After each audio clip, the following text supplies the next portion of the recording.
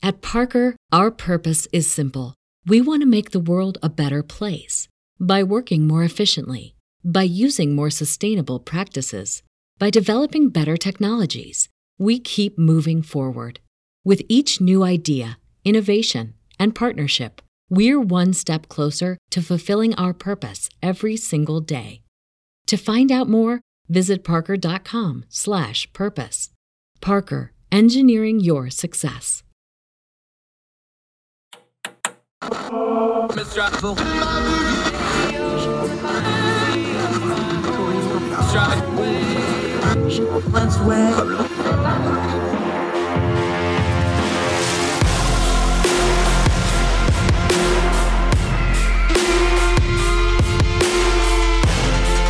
your host, Andrew Donaldson.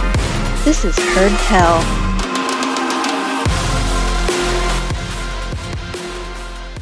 Welcome back to Heard Tell. Okay, she's back. We always enjoy talking legal matters over with Ashley Baker, and she has returned. We're going to talk a little antitrust, some FTC, some other related topics with her. Ashley, how are you? Welcome back to the program. Great. Thank you for having me. Thrilled to have you back. Let's start with some nomenclature, because antitrust is one of those things that, let's just call it what it is. The social media buzzword political era has not done that term any favors. People have kind of lost what that term means. It's almost like there's a gap. There's like, we broke up Ma Bell if you're of the previous generation, and now it's, any company that's huge is obviously antitrust. That's not what antitrust is. Just give us kind of a basic working definition of what antitrust is, or maybe more to the point here, what it isn't when we're dealing things like big tech, big companies, big conglomerations. Sure. So like taking things back to those sort of 30,000 foot level, the goal of our antitrust laws is to deal with monopoly power that's being used to harm consumers and competition. That's its role as interpreted by the Supreme Court. It's its role from the 1970s and onwards. The statutes that govern antitrust law, though, were pretty vague. So for decades, it was used for just a wide variety of purposes. Until suddenly we kind of came about this understanding in the 1970s that it should be used to protect consumers by monopolies that are abusing the competitive process. Being a monopoly itself is not illegal. Being big isn't bad. Being bad is bad. It's about conduct. It's not about competing to the point that you have attained the monopoly power that's explicitly legal, especially according to a Supreme Court decision by Justice Scalia, for example. So it's not illegal to be a monopoly, but it is illegal to use your power in a way that actually harms consumers. And that theory of harm is very key there too. It's about the consumers. I mean, harming other competitors, that is competing. That's the whole definition. That's what you do. Europe abides by a much different definition of harm to competition, and they mean harm to competitors. Here in the US, we've always meant to consumers. Yeah, Ashley Baker joining us. You just walked through part of the history, but let's not skim over because this is important. A lot of these laws started back in the 30s when there was rampant problems with, monopolies and robber barons and this sort of thing. That is a good function of government. But like you laid it out, what these laws were originally intended in the 30s, we kind of redefined them in the 70s for consumer protection. The Ma Bell thing I referenced, that's AT&T for you kids back when they actually did phone lines, not cell phones. Go read up on that one because that's an important part of this story. Is part of this the redefining of the term for the modern age? Because that feels like where some of this problem is actually starting is we're using old laws that have been already kind of retooled once or twice already. Feels like we're trying to retool them again just for this. And that's part of the problem too, isn't it? Yeah, absolutely. I mean, every, area of law needs to have, guiding principles and a specific purpose of what it's used for. And antitrust has always been a backstop, really, as you said, much like it was in the early 20th century. And today there are those on the left more so, and some on the right too, who would like to use it for just these wide variety of things, would like to redefine what anti-competitive conduct is. And they're doing so in a way that is really just compensating for legislative failures. I mean, if you want, wealth redistribution or equality or, any of these other broader kind of loftier goals, then they should propose legislation. I'm unlikely to agree with the legislative proposal, but then they'd be playing in the right court. But things that, they cannot legislate, they are now trying to shoehorn into this area of antitrust law. Yeah, Ashley Baker joining us. All right. Banks, they don't show their tellers counterfeit money. They show them the real money so they identify the counterfeit, right? So let's do it this way. In a perfect world with a perfect government, which we ain't got on either count, what would proper antitrust at the legislative level look like? Because before we start talking about the bad way that the legislative branch and specifically Congress is trending towards, we probably ought to know what it would look like if it was properly done, right? Well, I mean, I suppose in a perfect world, which the government has been perfect 100% of the time since the beginning, I'm not sure to what extent we would need this, because I mean, there are a lot of other broader regulations that create monopolies that ended up being, back in the, Gilded Age. There are lots of other sector-specific regulations that lead to these things. So it's a lot more, complicated in terms of the entanglement. But I mean, I think some good legislative proposals and some productive ways are the enforcement of antitrust law is split between two agencies, the Department of Justice and the Federal Trade Commission.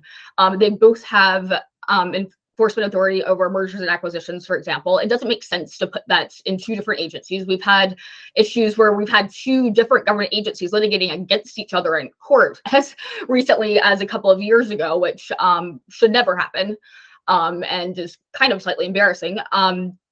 So, streamlining those processes and those procedures, I think could go a long way.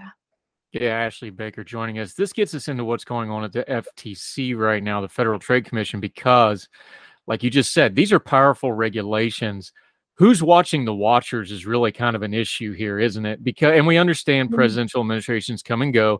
These administrations do answer to the president. We currently have Joe Biden, who's a very old school, big labor stuff with his, politics. So we knew kind of what was going to be coming here. We have this situation with Ms. Khan, who's leading the FTC. We have this resignation by this Christine Wilson person, and we'll get into the piece here in a minute. But the reason we do all that build up to get to that is who's watching the watchers, who's doing this regulation, because like you said, the legislation is only one part of this. The bureaucracy of government chugs along regardless of what the legislation does. And that's what gets to the heart of this FTC stuff, isn't it?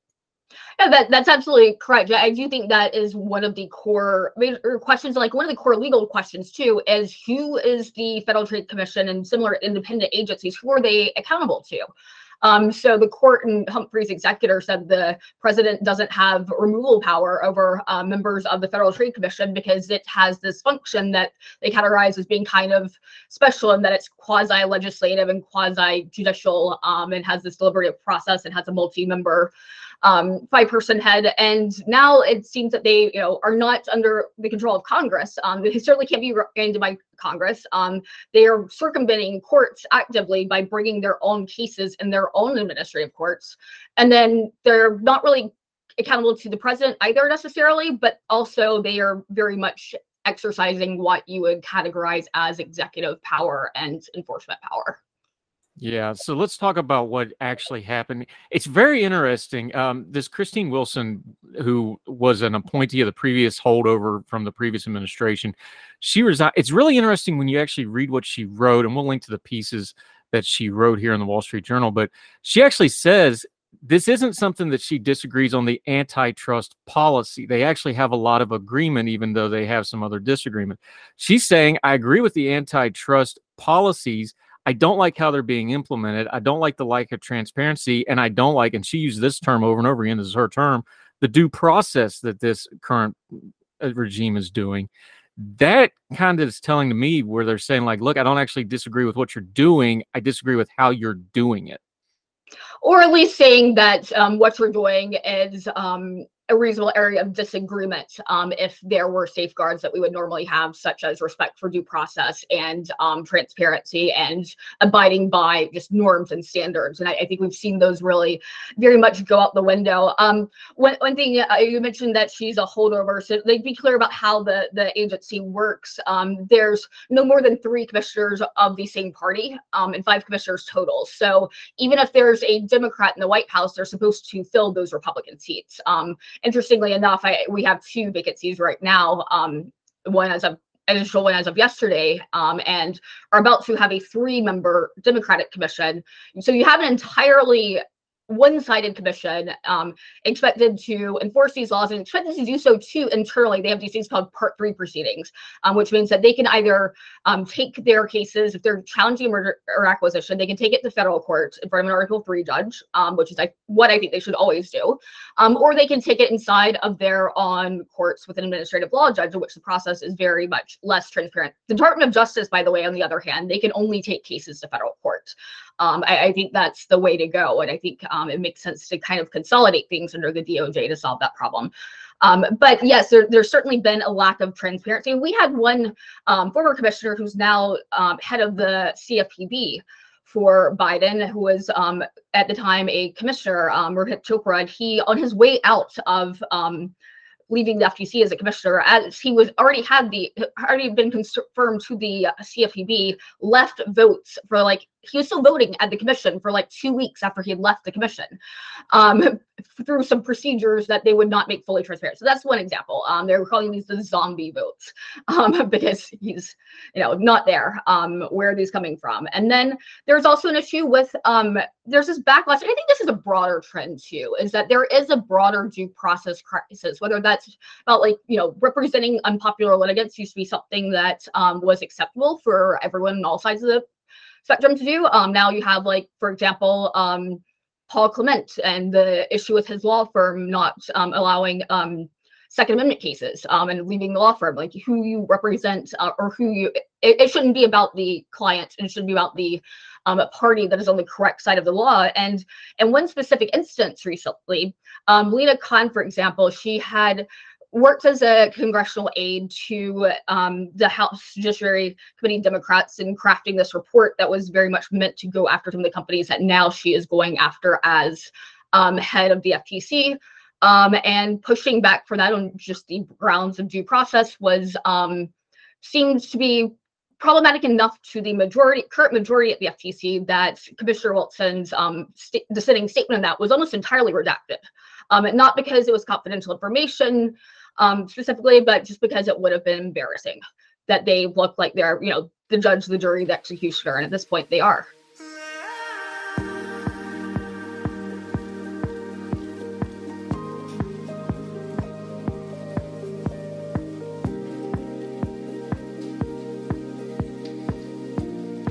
At Parker, our purpose is simple. We want to make the world a better place by working more efficiently, by using more sustainable practices, by developing better technologies. We keep moving forward. With each new idea, innovation, and partnership, we're one step closer to fulfilling our purpose every single day. To find out more, visit parker.com/purpose. Parker, engineering your success.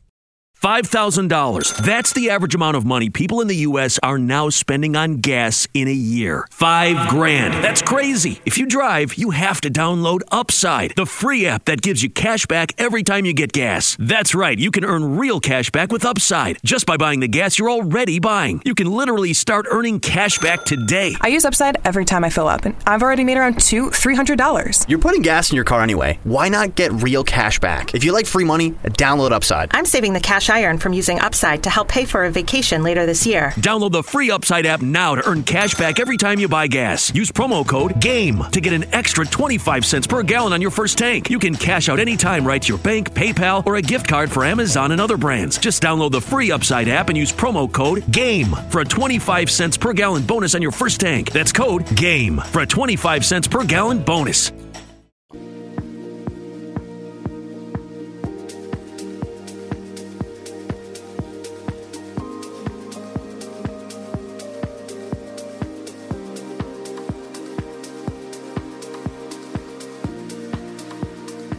Yeah, Ashley Baker joining us. Everything you just said, you listed through all the different processes. You listed the fact that there's commissioners inside of the FTC. We talked about the legislative branch not doing their job affects how the regulators have to do their job. This dissent letter and resignation letter, the opinion piece part of it anyway, that went in the Wall Street Journal that we're going to link to, do read it all for yourself. She references a Supreme Court decision recently, West Virginia versus EPA, which is a major decision, and how that affected how the organization and the regulation changed again, and whether it was in line with that decision. This is a lot of intricate parts. You just laid out all that. We live in a country where something like 60% of the country can't name the 3 branches of government. How are we going to have accountability? This is one agency. There's dozens and dozens of these agencies that all have their own little Byzantine rules and how they affect, but that's how we're governed. How are we going to have accountability? How do you shine light on something when people don't even understand that these agencies probably A, exist, or B, all the intricacies of them? This is really hard stuff to communicate before you even get to the policies of making it better, isn't it? It is, absolutely, and especially considering how far things have moved in decades, away from the law or away from the text of the Constitution in terms of, interpretation of agency authority, and kind of now that this court is kind of getting it back to what the text meant it to be. Now suddenly that's a huge problem for a lot of people, particularly those in the media. Yeah, Ashley Baker joining us. There's another bit in this, and it came up in the resignation letter, and it's come up in other antitrust stuff. Look, this is where antitrust is right now, especially in the congressional hearings that we're following right now. She specifically mentions Meta, which is, of course, Facebook, Instagram, Zuckerberg, all this. We know because they've been there, Meta, Facebook has spent millions of dollars in lobbying. They've had more than their share of people testifying before Congress. They have deep, deep ties to legislators now. Antitrust and big tech, that's going to be the antitrust fight that is in the news media and in our headlines. Give us something to follow beyond the buzzwords, because we already talked about how antitrust, the term's getting abused. This is probably how people are going to see it in their news feeds going forward. Give them a couple things to kind of pick out, like, okay, this I need to pay attention to, and this is just noise. Sure. And you're right. One thing about what you said about Meta, for example, I would like to point out, though, that the other side does the same thing. There are lobbyists on the other side, and it's the right of both sides to be able to petition the government. That's, how this is supposed to work, and it's up to individuals to sort out between, what's biased because of where it's coming from, and what's, kind of more straightforward and kind of cut through the noise there, as you like to say. So some of the issues that are on the horizon, well, there are quite a few things. So it's mentioned in the Wall Street Journal, this rulemaking regarding non-compete agreements. And this isn't antitrust, by the way. This is under very much newfound authority that the FTC, in my opinion, does not have, and many people's opinions does not have, but they have found somewhere hiding inside the statutes and some unknown place to regulate non-competes in a way that essentially bans them across all sectors of the economy, and also retroactively bans the contractual agreements that already apply to workers. This affects 40% of American workers. That's a lot, and what industries are using them and at what level of management versus lower salaried workers makes a huge difference. It's always been left to the states, but I mean, more than anything, it is something that they just suddenly discovered they had the power to do, supposedly. They've reinterpreted the underlying statutes for the FTC, the Section 5, to mean a lot of things that are really just adjectives, like things that are, they had a policy statement in November that laid out these violations being things that violate the spirit of antitrust laws or whatever that means. That can mean anything. So just kind of the moving away from these statutes, because the courts aren't really going to like this at all. I mean, regardless of who appointed the judge, I think they're doing some things that the court is very much not going to like, particularly when it comes to just trying to circumvent judicial review, which is something that judges tend to not really care much for either. So we'll see. There are a lot of cases in the pipeline.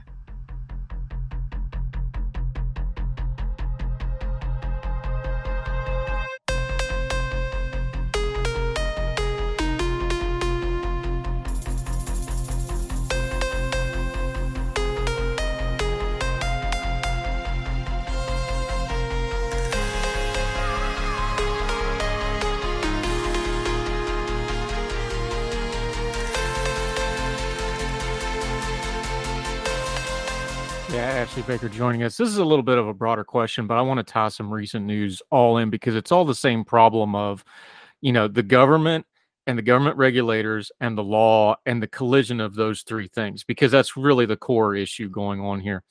Let's back up a little bit. We know that the government has its own self-interest. We know that the companies have their own self-interest. Where's this leaving the public and the workers? Because like we saw with the railroad thing, where the Biden administration, which is a big pro-labor administration, came in and basically crushed a sitting union and going, no, you're going to take this deal whether you like it or not. When we start dealing with things like antitrust, we start dealing with things like labor, it really feels like there's a little bit of a change going on here where people are recognizing the government, even if you're for unions, even if you're for labor protections, the government's going to win all those fights.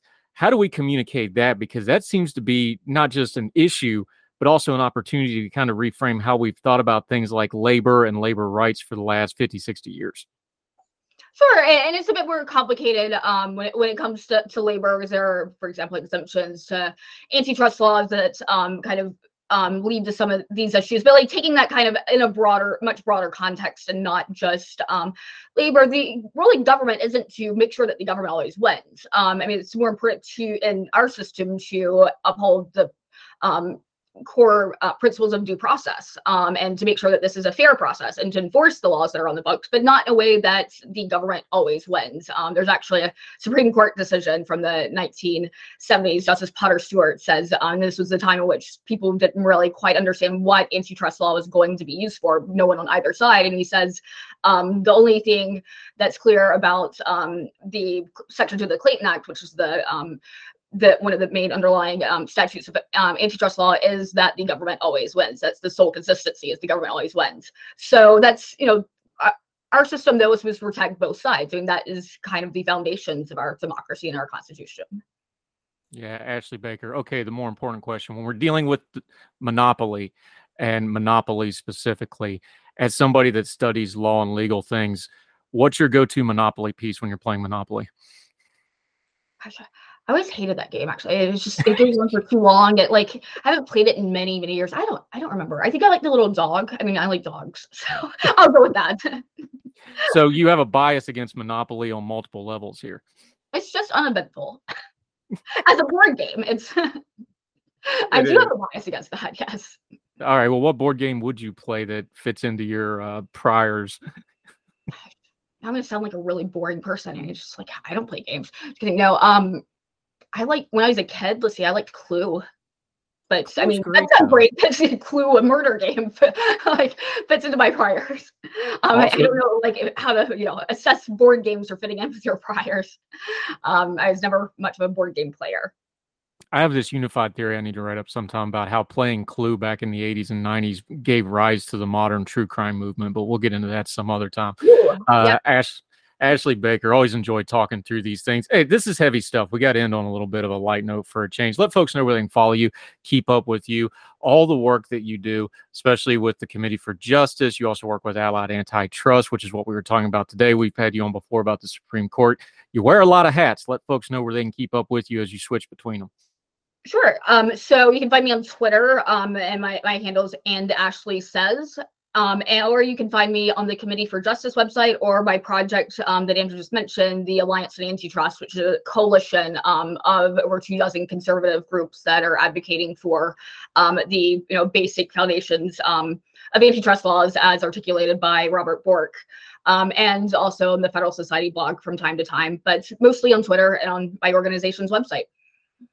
Yeah, Ashley Baker, we always enjoy talking to you. We will continue to do so because there's going to be some really important regulatory and legal stuff coming up in the days ahead. Thank you so much for your time. We'll talk again soon, ma'am. Thank you. Thank you.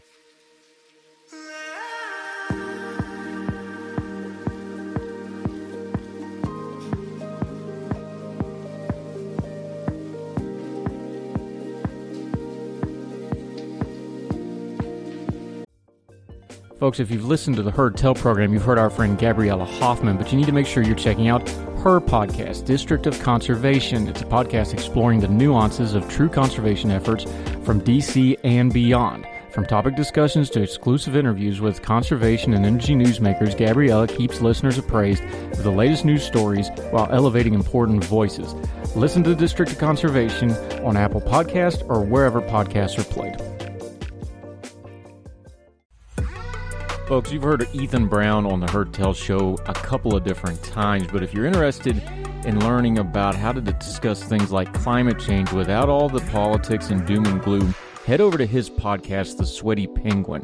Sweaty Penguin is a late-night comedy-style climate podcast working to add nuance, critical thinking, humor, and hope to the climate conversation. They got over 100 episodes already, breaking down weekly news stories and specific topics, from the vanilla to the ADHD to the international accountability to orangutans. Yes, I know, it's a comedy thing, so just go with it. But each time, exploring different ways we can make progress on these issues while still helping the economy, health, security, and everything else we care about.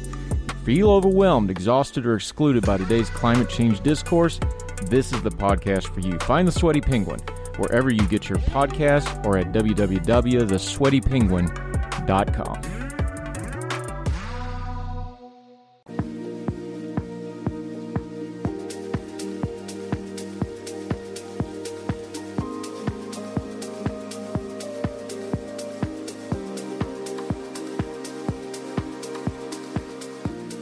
Welcome back to Heard Tell. All right, let's have a little fun. We talk movies, we talk culture. We go to the Mendez Movie Report. That's his excellent Substack that I know you have subscribed to. If you don't, go do that as soon as we're done talking here.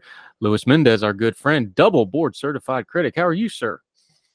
Well, doing better now because healing up from COVID that I had this past week. But in less than 2 weeks is going to be my birthday weekend and Oscar weekend. So that's going to be big.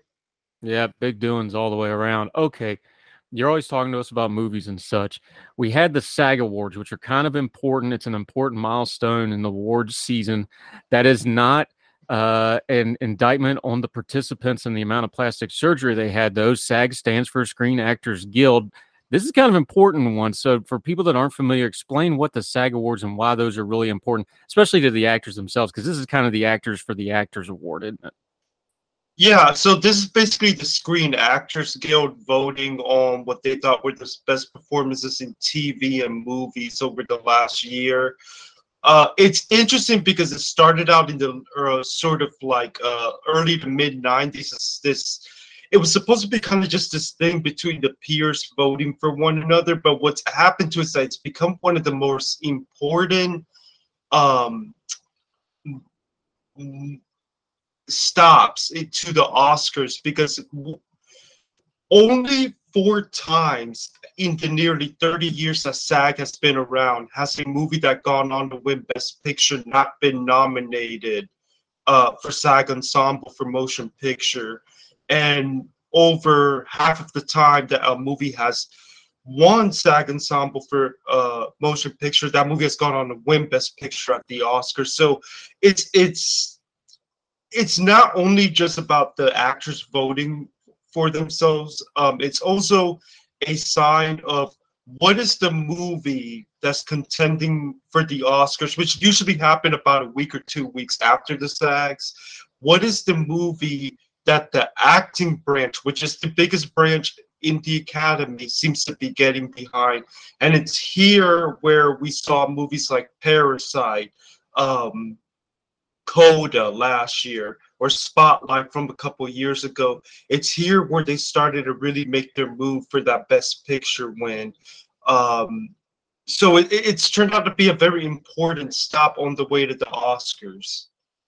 Right. What's happening this year, of course, is we look like we got a juggernaut on our hands. Everything, Everywhere, All at Once has once again mopped up absolutely everything. You know, it's almost to the point of just penciling stuff in at this point, but this is about as big as a favorite as we've seen in a while. It's winning everything. It's sweeping all the acting awards. This is more than just a trend line, and this is just the movie of this season.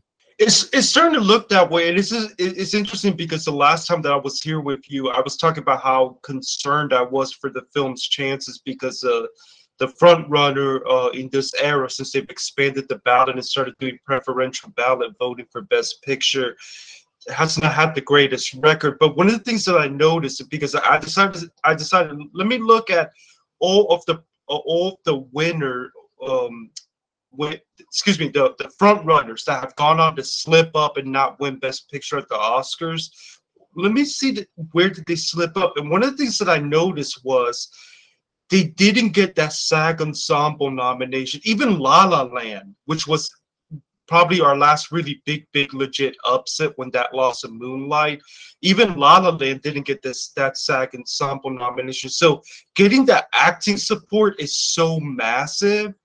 And the fact that Everything Everywhere was the front runner that could get that, and it was, and it pulls off the win at SAG. It pulled off the biggest win in SAG history, because never in SAG history have they had a movie win 3 acting awards and then the ensemble. That's the first time that's ever happened. Then it went to the Producers Guild, which is historically very predictable what's going to win Best Picture. And then it also won the Directors Guild, beating out Spielberg, which a lot of people thought Spielberg would win there. And now it's the favorite this weekend to win the Writers Guild. It's really looking like one of those movies that just everybody gets behind. It's reminding me a lot of Birdman, because it didn't do too hot at BAFTA. But that happened with Birdman. Birdman didn't do too hot at BAFTA, but the industry just got behind it through the guilds. And last night, this movie actually beat out movies like Avatar and Black Panther for costume design at the Costume Guild. Now, it's not favored to win costumes at the Oscars. Elvis is, but I've been noticing that at these smaller, less talked about tech and crafts guilds, it's been coming away with an award. And I think this just speaks to the love that the industry has for this movie. And it really is one of those situations where we don't really have a clear number 2. And when that happens, that's when you get these juggernauts that just sweeps the season. Yeah, Luis Mendez Movie Report joining us. Even inside that juggernaut, though, there was a surprise, and it involved Everything Everywhere All at Once. Jamie Lee Curtis pulled down a statue in this. That surprised people. The cast seemed thrilled for her. She gave a really cool speech where she talked about being a Nippo baby, the nepotism baby, which is a joke because that's generational. I don't know how many people now remember Tony Curtis was her dad, and he was a big star in his own right, but still. That was a surprise. So even inside of something like a favorite, you can still get some surprises like that. Yeah, and now the question is, can she pull off the Oscar? Because for some time we thought it was going to be Angela Bassett, but it really looks like it's going to be either Kerry Condon or Jamie Lee Curtis. And I mean, a lot of people were surprised. I wasn't, because I actually was talking to some SAG sources, and they were giving me a heads up that Jamie Lee actually had a lot of support among the actors. And it really is going to be interesting on Oscar night, because if Best Picture truly is locked up, if we're not going to see some epic upset there, with the exception of maybe supporting actor Ke Huy Quan pretty much has that locked up.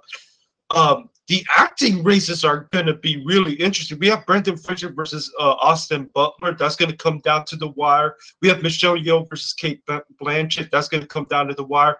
And now it looks like we're looking at Kerry Condon versus Jamie Lee Curtis. And maybe, just maybe, still Angela Bassett can still pull this off.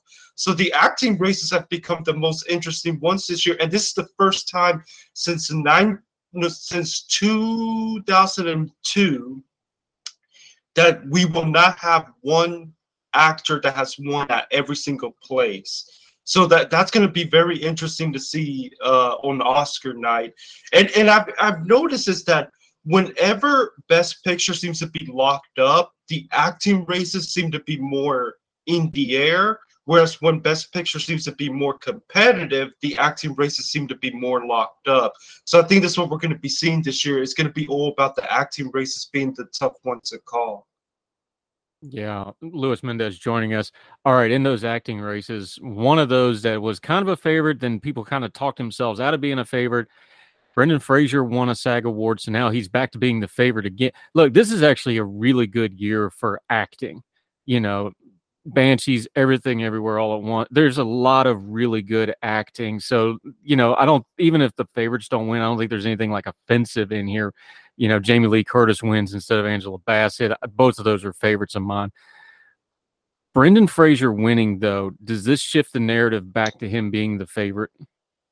I mean, I'm still going to go with Butler just because he does have the Best Picture contender, and they do historically love their biopics. The only thing is that every single time Fraser has had a chance to do a speech, he knocks it out of the park.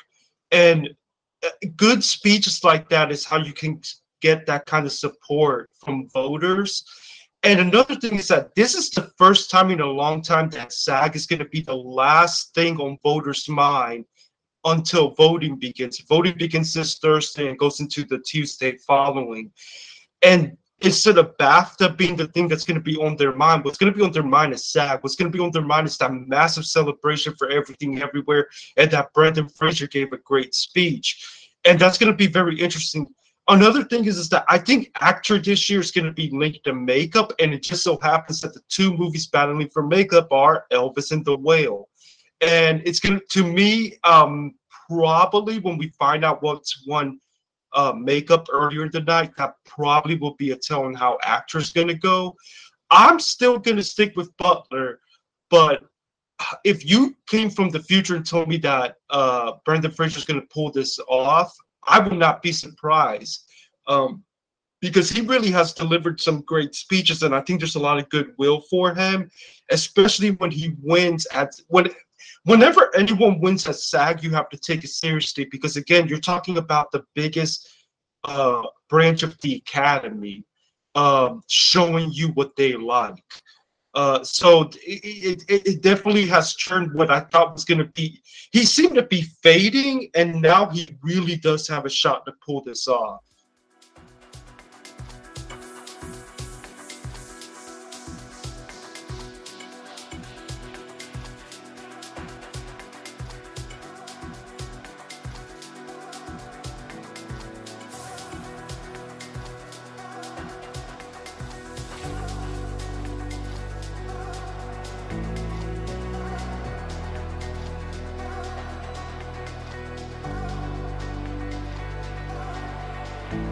Yeah, Luis Mendez joining us. Here's the thing with the Brendan Fraser situation. These are human beings that do these votings. There's so much to that candidacy that is much more than just The Whale, the film that he's being. There's the backstory. There's his history within. Look, the industry votes on the industry. That's how this stuff is. You know, we have the running joke about they love to vote for movies about Hollywood. This is a story about Hollywood when you really think about it with Brendan Fraser, and it's a bad story that makes the industry look bad. And there's, I don't know if guilt's the right word. You talk about how good he is at the podium. You talk about how good a moment is when he wins these awards. These people voting on this as human beings, that stuff's got to play into it, doesn't it? Oh, of course. That's and like I said, that's why I think it's so key that he's been knocking it out of the park with his speeches. And by the way, there's the same thing that helps Ke Huy Quan, because he has his own amazing Hollywood-like story with his comeback. And then there's the narrative behind Jamie Lee Curtis, and she's going to have that narrative of the overdue factor. And then for actors, you have this battle between Cate Blanchett and Michelle Yeoh, who also has that veteran overdue factor. And whenever we get to read these anonymous ballots that they send out between the end of voting period and Oscar night, you really do get a reminder of that. Even though these are industry voters, they think and act a lot like your casual person off the street might with their votes. And I think that Fraser's speeches are helpful. I think that Ke Huy Quan's narrative is helpful. I think Michelle Yeoh's narrative is helpful. And I think it's why you see them going into Oscar. They're going to be going into Oscar morning right there in the race to win those acting awards. Luis Mendez joining us. Okay, let's get to some actual movies now. You went and saw Ant-Man and the Wasp. That is currently dominating the box office. It's doing well. It's not setting the world on fire by Marvel standards. It's up around 300-some million as of the time of this recording. So it's not a failure. What was it actually like in the theater? Now, of course, you do screenings and stuff. So there's a difference between a screening audience and a regular audience. Take me in that, because this seems like one of those movies where people are almost waiting for the reaction to the movie more than the movie. Is that a fair way to kind of put it? Because it's the first of the phase 5, although I think the phases are a little overblown because I don't think they had a plan the last couple of years. But is that a fair way to put it? It feels like people were almost waiting for the reaction to this movie more than the movie itself. Oh yeah, I mean, there was a certain point there during the marketing where it kind of felt like everybody just made the decision that this wasn't going to be one of the highlight MCU movies, and this is probably going to be another filler film. I will say that I was not able to go to a screening of this movie. I ended up having some bad luck that week, but so I was able to see it with a crowd. I will tell you this.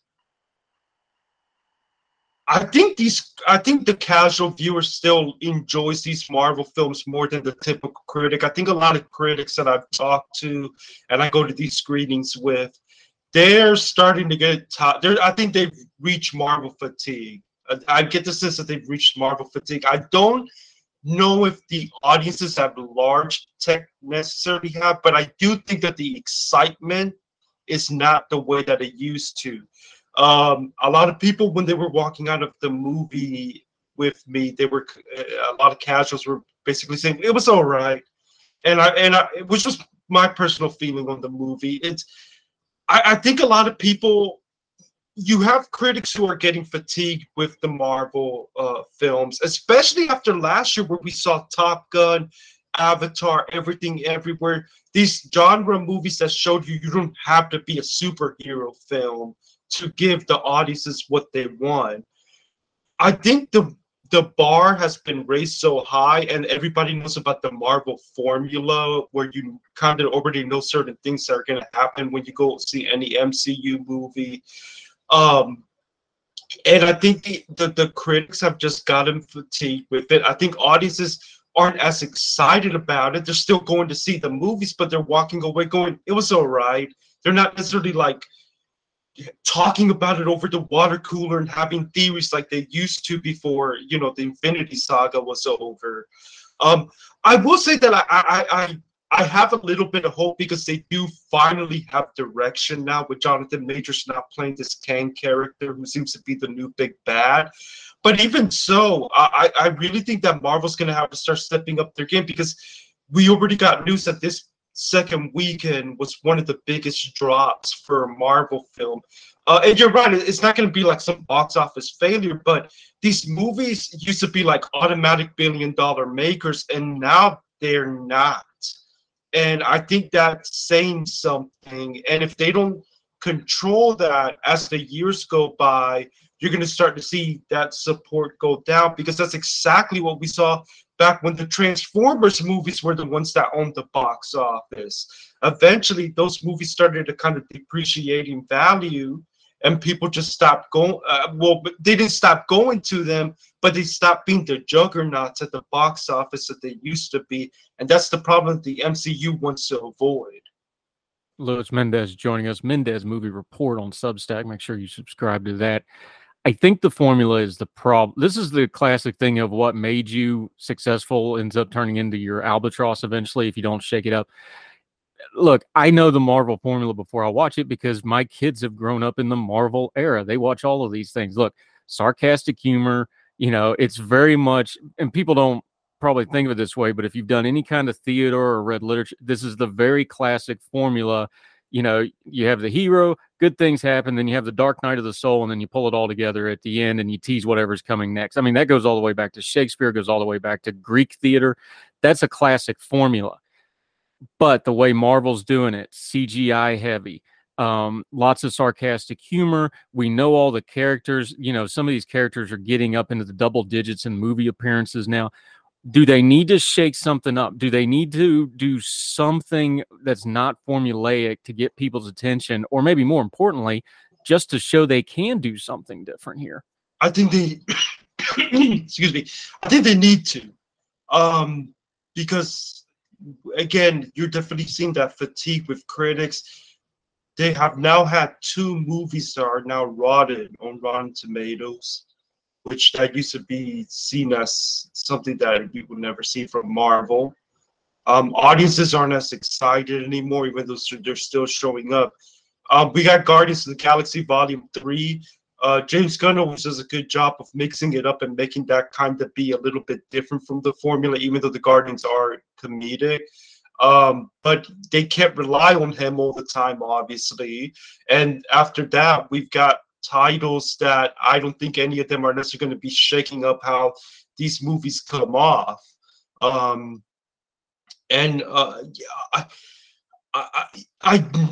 Another problem is that when you're making a lot of money, it's hard to convince you to change. But if they do not get ahead of this, what's going to happen to them is what happened to the Transformers movie franchise when that used to dominate so much. And it's going to be interesting because Bob Iger's back, and Iger's definitely going to be having his ideas of that this franchise is supposed to be making them billions of dollars. This is the same guy who infamously got frustrated when Last Jedi didn't make as much money as Force Awakens.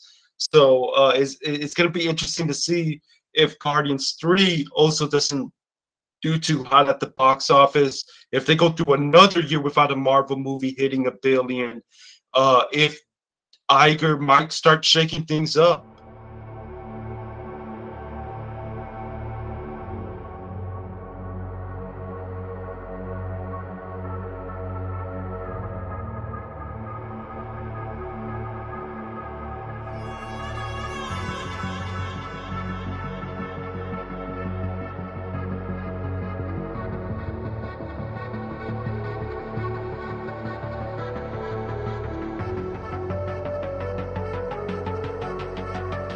Yeah, and it's Luis Mendez joining us. It's interesting when you talk about the heads of the studios and their roles, especially Iger coming back. Disney's they're taking some big swings right now on some of the stuff they're doing.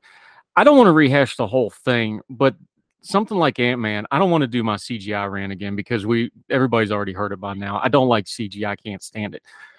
But I think part of the Marvel formula problem is also the CGI issue some folks have is you literally can do anything you want in film now. There's no limits with the way the CGI technology is. It's not like back in the 30s where people were writing about, well, we'd love to do this stuff, but we can't do it. You can do anything you want through CGI now. The problem with that is narrative-wise, storytelling-wise, there's no guardrails anymore on what you can do. And if you shoot real high without some real defined guardrails, you start missing narratively and story-wise, and you lose the suspension of disbelief that's so important when you're watching a movie, or at least it's important to me. Somewhere in there for about 30 seconds, I got to forget I'm watching a movie to be a great movie. That's just one of my standards. Is that part of the problem with something like the Marvel formula or something else is CGI and the technology, and not just CGI, the camera stuff, like the stuff we saw with Top Gun Maverick, the stuff we saw in Everything Everywhere All at Once, and the way they edited it and shot it and cut it. There's so much technology that's advancing filmmaking. They've kind of forgot you still got to have guardrails to leave the human element in there. Well, and I think the problem with the MCU especially is that we've heard all these stories about how they rush their CGI. They work these visual effects people to death, who, by the way, tend to be underpaid. We like to make comments about how Hollywood are a bunch of billionaires who give themselves gold statues, but we forget that the people who are designing costumes, designing sets, and the visual effects people really don't get paid that much. And the problem is that if you look at movies like Top Gun, if you look at movies like even an Avatar, their special effects, they take their time with that, and to the point that it's hard to know at times to realize what's CGI or not. Like even Avatar, like obviously you have the motion capture with the Na'vis and stuff like that, but the environments around them, you don't know what's CGI or not. Top Gun, I was watching this thing about the visual effects presentation that they gave to the Academy when they were under consideration for a nomination.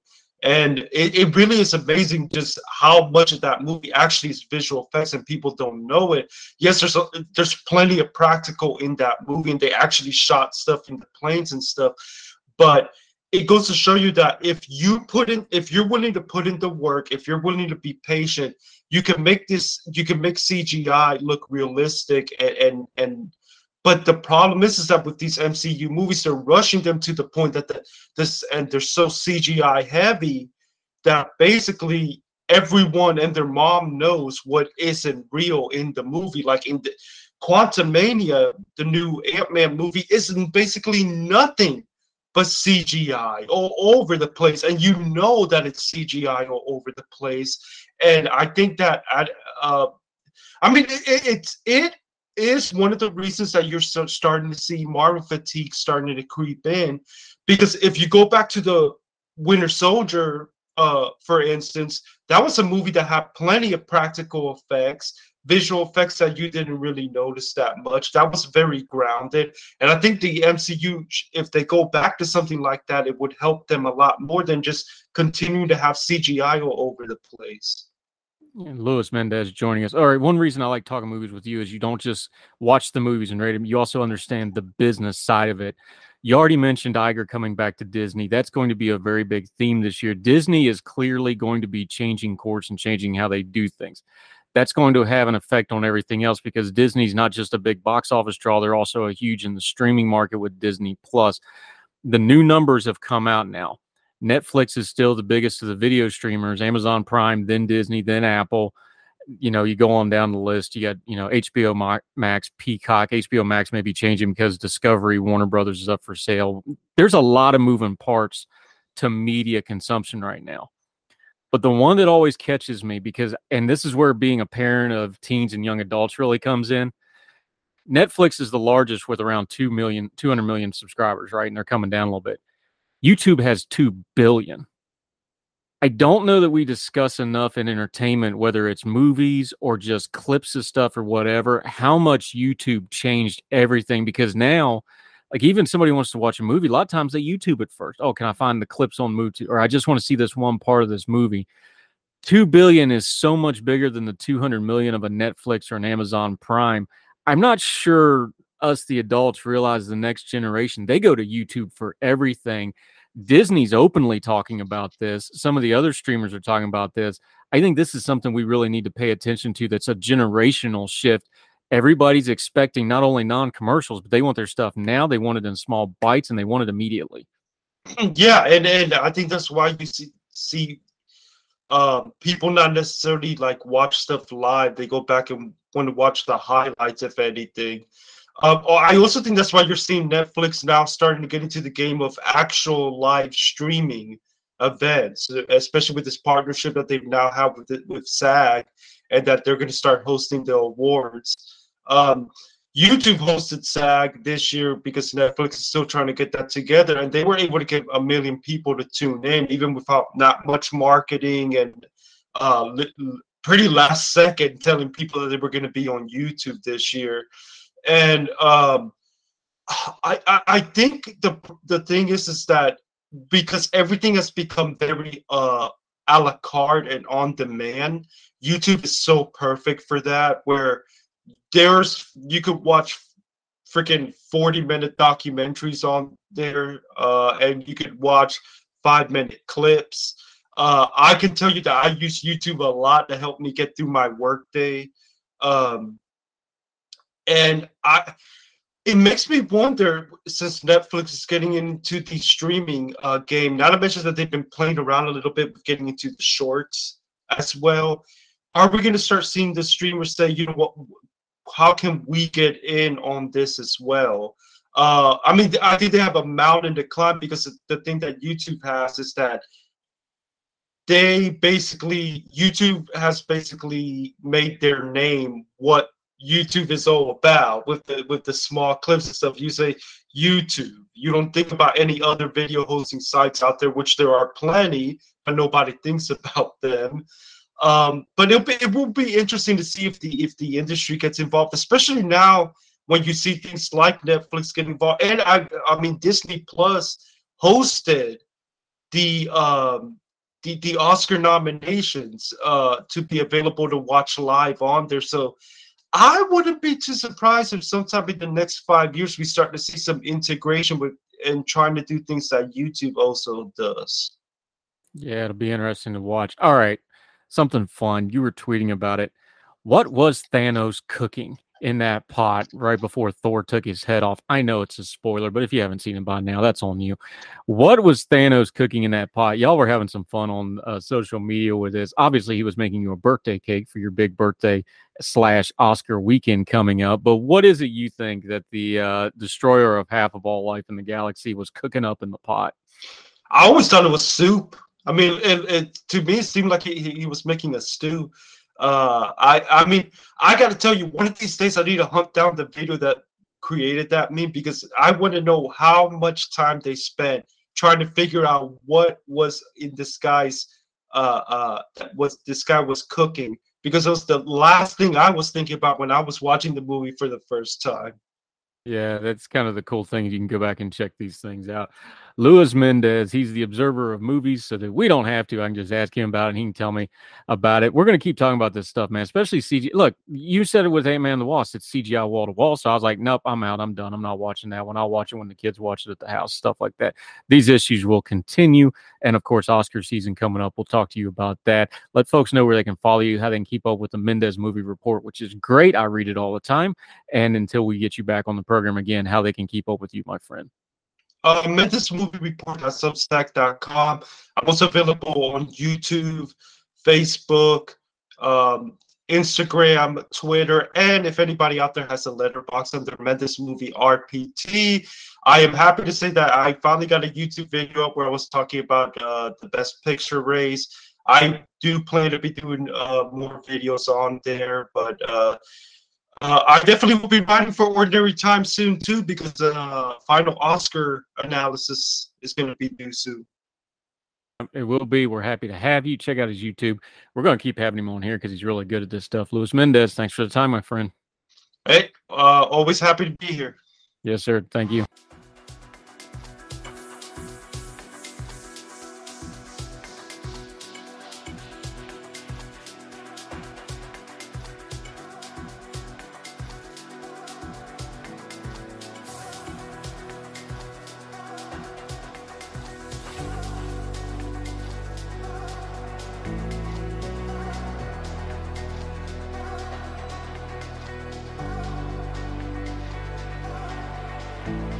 Welcome back to Heard Tell. Okay, let's talk a little healthcare policy, and this is one of our go-tos for it. She's really bright. We love talking to her. I actually got to meet her back over the Christmas break, which is really nice. Elise Omidro, happy to have you back on the program, man. Welcome back. Thank you so much, Andrew. I'm glad to be back. Thrilled to have you. You've been doing a lot of writing about this, but I always like to start with the core problem before we get into the specifics. It's the terminology, government, healthcare. Why do we have this cognitive dissonance that if we put those two words together, all the problems that are inherent to healthcare, whatever system you use, magically go away, and all the problems that are inherent to government magically go away? But if we put those two words together, it's this magical thing that works perfectly. But it doesn't. But that's how a lot of people seem to treat it. Why is that? I wish I could tell you exactly why. I think there are just many misconceptions about how we access healthcare. And that's why we think that, if the government gets involved, it's just going to make it all equal for everybody. The only way to make something equally accessible is the government providing it. But as you know, as you and I know, getting access to the DMV, for instance, is not something that we enjoy. And that's because the government is in charge of running it. Why we insist that the government take care of our healthcare is a great question. I'm not sure why this is such a big focus, but here we are. Yeah. And part of it, too, is, though, you can have very good government-run healthcare. That many countries have very good government, but there's trade-offs involved with it. It's different. You can have really good privatized healthcare, but there's trade-offs involved. Why do we not just seem to be able to have a conversation of like, look, there's good and bad to both. There's trade-offs to both. How do we get into that conversation? Because that's where you actually get from just, pie in the sky policy and writing a paper or writing a piece to the nitty gritty of this stuff. But that seems to be the point of demarcation of just being honest about some of this stuff. Yeah, exactly. And I have to find, I struggle to find examples of great government-run healthcare anywhere around the world. And truly, the U.S. gets accused of being the one private healthcare system in the world, and that's not true either, right? We have a lot of government spending on healthcare. So, but one distinction that's really important to make is really what we mean when we talk about government healthcare. When we say single-payer healthcare systems, What we actually mean is when the government collects taxes and it gives healthcare to everybody for free at the point of service, right? This is the single payer model. And the UK has that system, Sweden has it, Canada, several others. And then on the other end, we have a system called the Bismarck system. And that one is actually more so based on private actors, like private insurance companies, private providers, and they collect money with the help of the government, but they really provide those services on a private basis. And those systems actually tend to do a lot better. So when we talk about government-run healthcare systems, we need to know what we're talking about. Is it single payer or is it another more market-based system?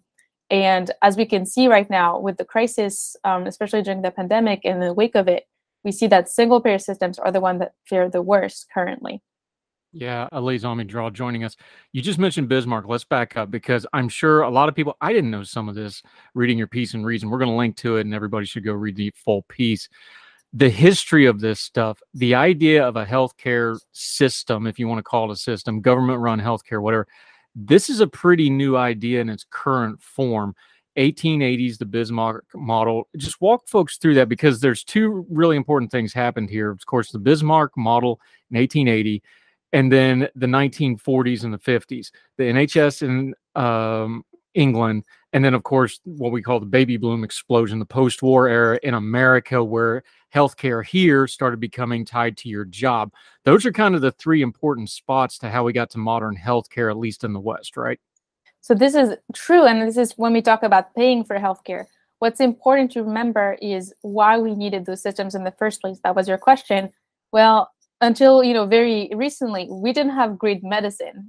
People could call themselves doctors, and they had some training, but we kind of lacked the real impact that medicine has today. Modern medicine is why really we have this need for some sort of regulation and a way of paying for this more expensive care for those highly trained people. And so Otto von Bismarck, who's a German politician, he came up with the system to enable people to pay for this care that was so expensive. That was the system that I described earlier. That's more market-based, where the government is involved in collecting the money, making sure, sometimes through an individual mandate, to make sure that people have some sort of coverage, but it is provided through private actors, private insurance companies, and private hospitals. Those people are not employed by the government. In the 40s, what we have in the UK is Lord Beveridge, who designed this system for the National Health Service in the UK. What he had in mind is, well, look, during the war, everyone had universal access to emergency services. Why not make this available to everybody in the UK for all healthcare services? And the people who pushed back at the time the most were actually doctors. And doctors were like, we don't want to be employed by the government. We want to, have our own employment that's not provided by the government. And the way he went around that, the way the government went around that was simply to give doctors a lot more money than they had, than they had hoped for. And so by giving them a lot of funding, the doctors were fine with this National Health Service. And this brings us back to today, where actually the money has not followed, as it's not nearly as good as it was back in the days.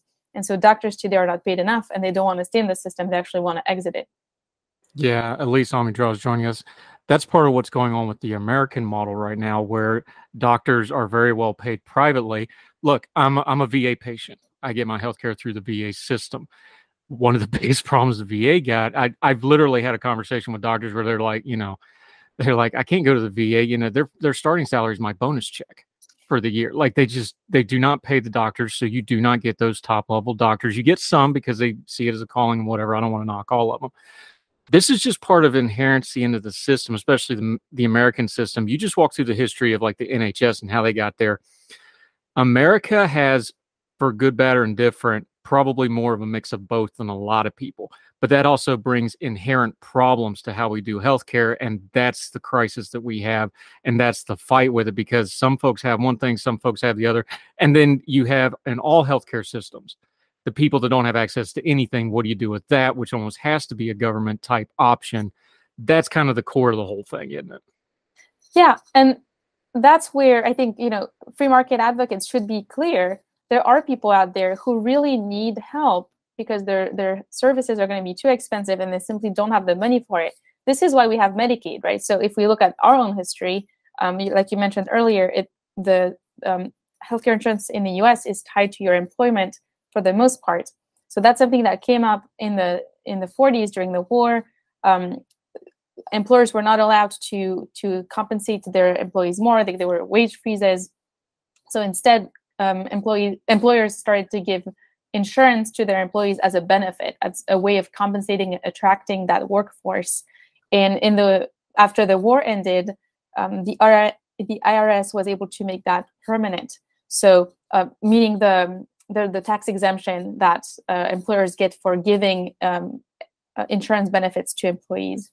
And so this is how we built a model that is rooted in employment.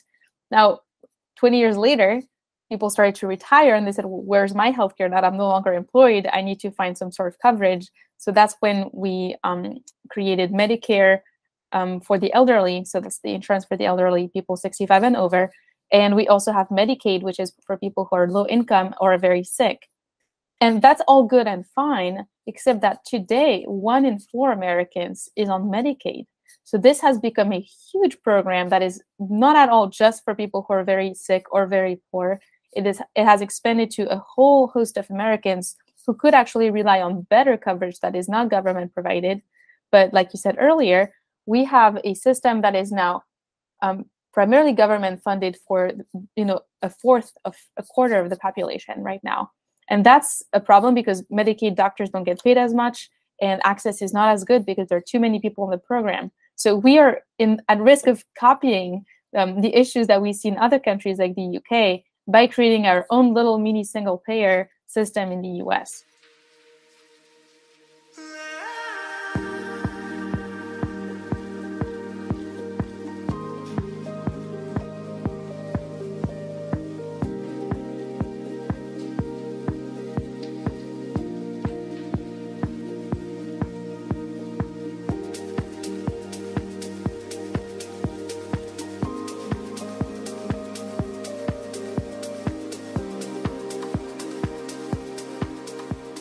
Yeah, Lee on me draw.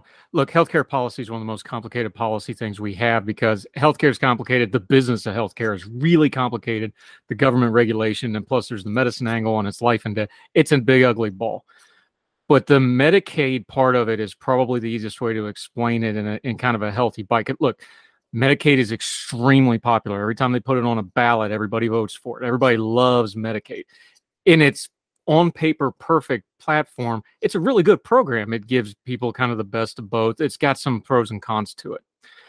You just mentioned it though, for folks that don't realize, Medicaid has this downside to it where we have, especially rurally, inner cities, places like this, hospitals are closing because they live and die on these Medicare payments and they're just not enough.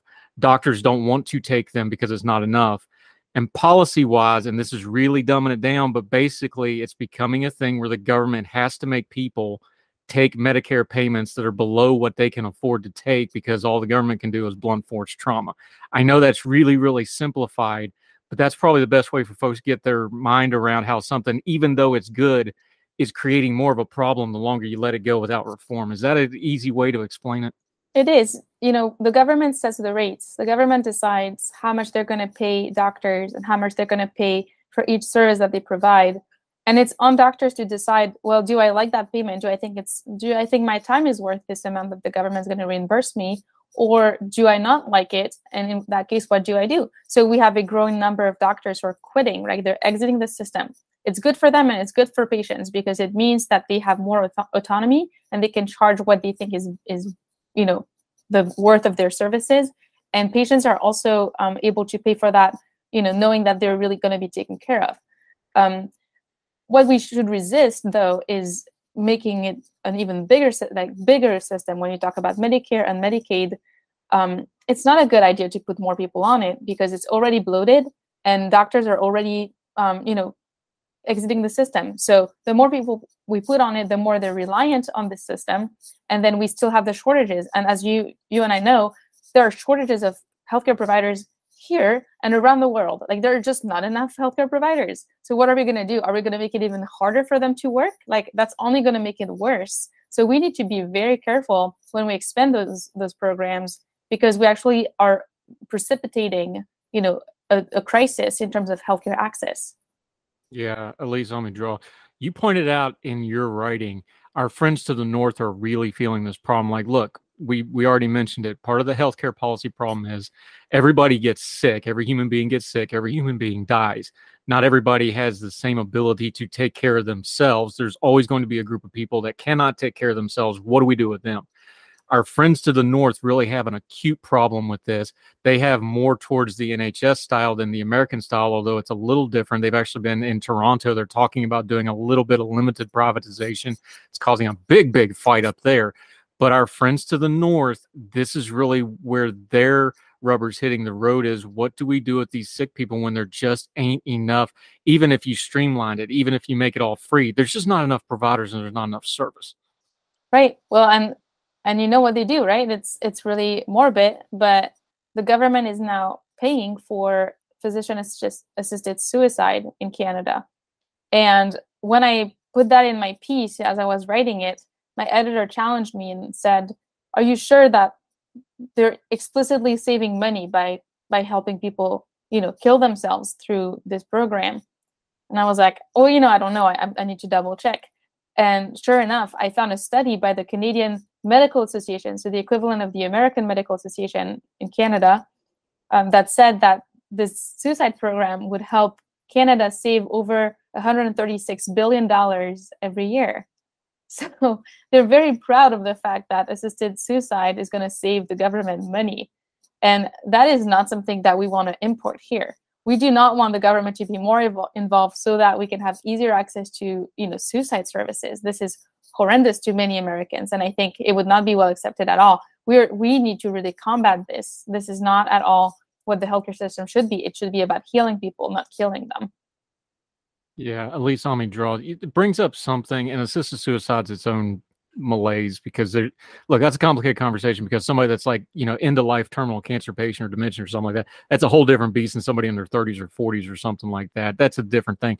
But it comes to a problem that Canada has. Canada's a country of 38 million people. There's a math problem involved here. America has 330 million and counting.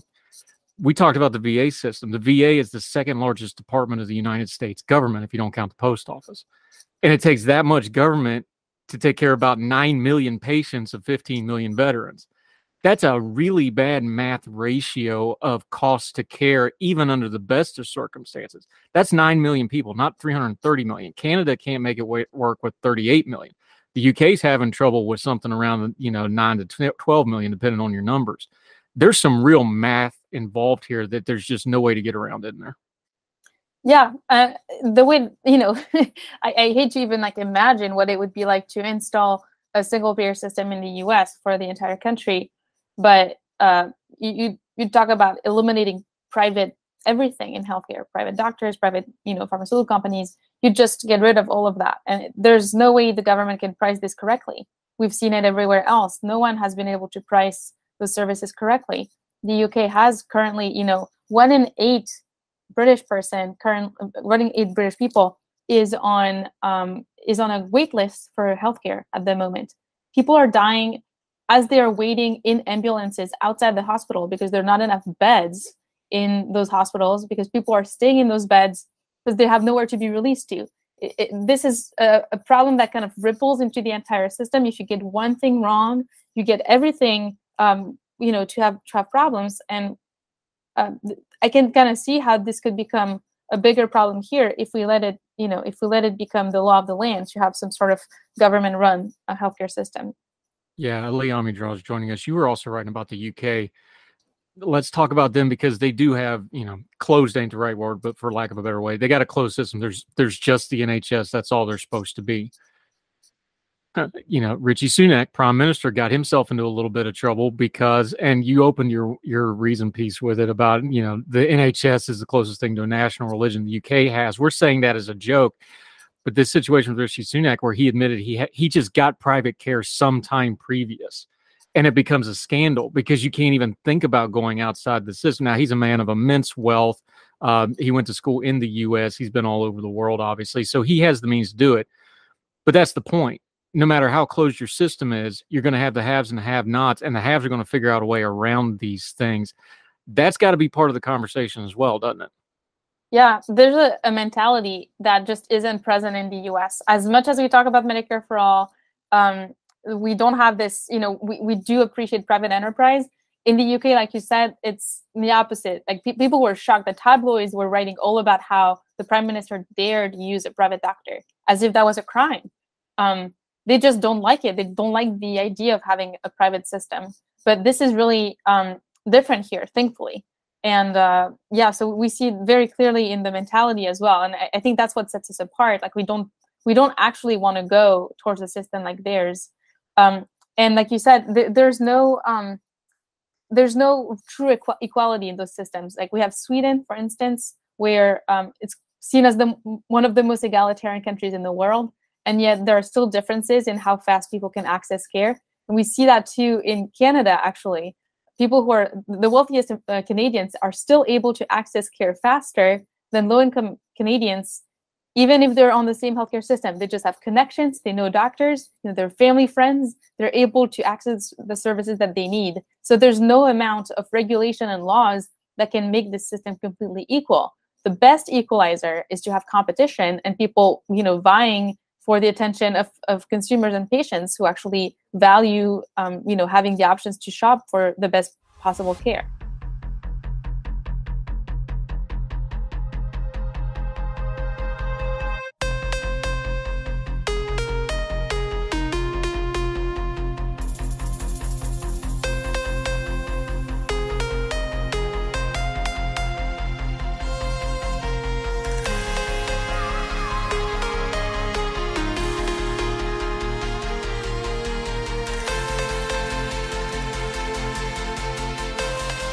Yeah, Elise Amidros. Here you go again. People talk about the Nordic model. You wrote about it. They have kind of a parallel system, for lack of a better way to put it. But here you go again. Sweden has 10 million people. It's a very, specific culture. Denmark, Finland, Norway, those all have 5 to 6 million people, give or take. America's got 330 million. And we've got a big, diverse economy and society, and it's a pluralistic society. Is it too much of a simplification? Because you're way smarter than this on me. So explain to me like I'm 5. Most complicated issues like this, I just start defaulting to, hey, this needs to be more of an all of the above than funneling into one specific answer when we look for a solution here. Is there some way for a coexistence of both a private and a government option? Because it seems to me like what's going to be best here is to have a little bit of an all of the above mentality to it. Is that oversimplifying, or is that something we should be working towards? Well, it's a good question. Again, going back to the people who will genuinely need assistance from the government, right? I mean, you can even debate whether it should come from the government, but someone who's paralyzed and cannot, work or earn their own money and will have expensive care needs, that person needs, in a society like ours, we don't want that person to be like, well, too bad, right? Like, we're just going to let you not have any care. Obviously, we want them to have care, but so this government option is going to always be present, but it should be limited to those people who can't, quote unquote, help themselves, right? Who can't take care of themselves. And it's actually something that we should take pride in when we can buy our own healthcare insurance, when we can access the services that really meet our needs. And so, yes, it will be all of the above, but I think we should always prefer, or at least have a preference for a system where doctors can practice on their own terms. Patients have access to the doctors that they like, and they can buy the treatments that work for them. And this works best when the government is less involved in the provision of care and payment for care. Yeah, Elise Amidros. Again, this is a tough subject, so let's start back where we started with this thing. How do we have better conversations about this? Because there's a lot of policy, there's a lot of posing, something like Medicare, politically fraught. Like, there's only one way that's going to go when you get the politics involved, right? Everybody wants to take care of the poor and the disabled and the folks that need help. Everybody, just as human beings, wants to help them, and then we got to debate it. How do we talk about this better? Because it seems like there's a big disconnect between the policy folks, the government folks that actually run it, the healthcare folks that actually run the private healthcare systems and the hospital systems. It's almost like they're all speaking different languages. How do we discuss this better? Because it's really going to start there before we actually start getting stuff on paper or in regulation or in laws, right? Great question. What I like about healthcare policy is that I'm actually convinced that people on all sides of the issue have almost perfect agreement on what they want. They want a healthcare system where everyone has access to healthcare in a timely fashion. The healthcare needs to be high quality and it needs to be affordable. I think everyone agrees on that. On the right, on the left, you name it. So realizing that we have a similar purpose and goal is helpful as a basis. Then the question is, how do we attain that goal? And there, it's important to ask, well, if you like this system, or if you like this program, if you like this model from a different country, why is that? What is it about it that you like? And I think we should not be afraid of asking tough questions. I think there's no point in being tribal about those things, right? Like I was telling you, I think some free market people will completely discount the value of any government involvement in healthcare.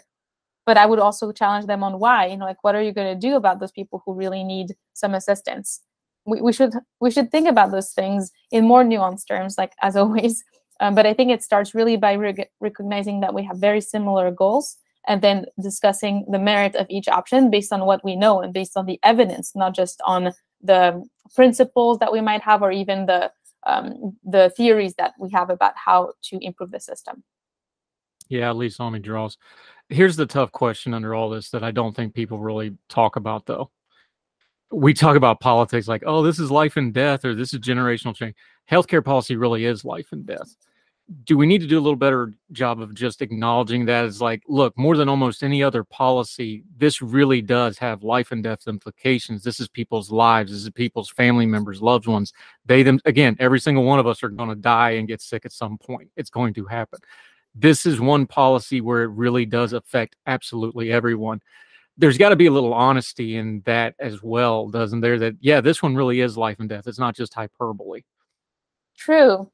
However, especially people who think they have a solution that's ready-made to solve that issue will be very quick to say, people are going to die. If we don't expand Medicaid in my state, people are going to die. Okay, well, that's a shortcut there. What about Medicaid saves lives? There is almost no evidence. Actually, there is no evidence right now that Medicaid saves lives.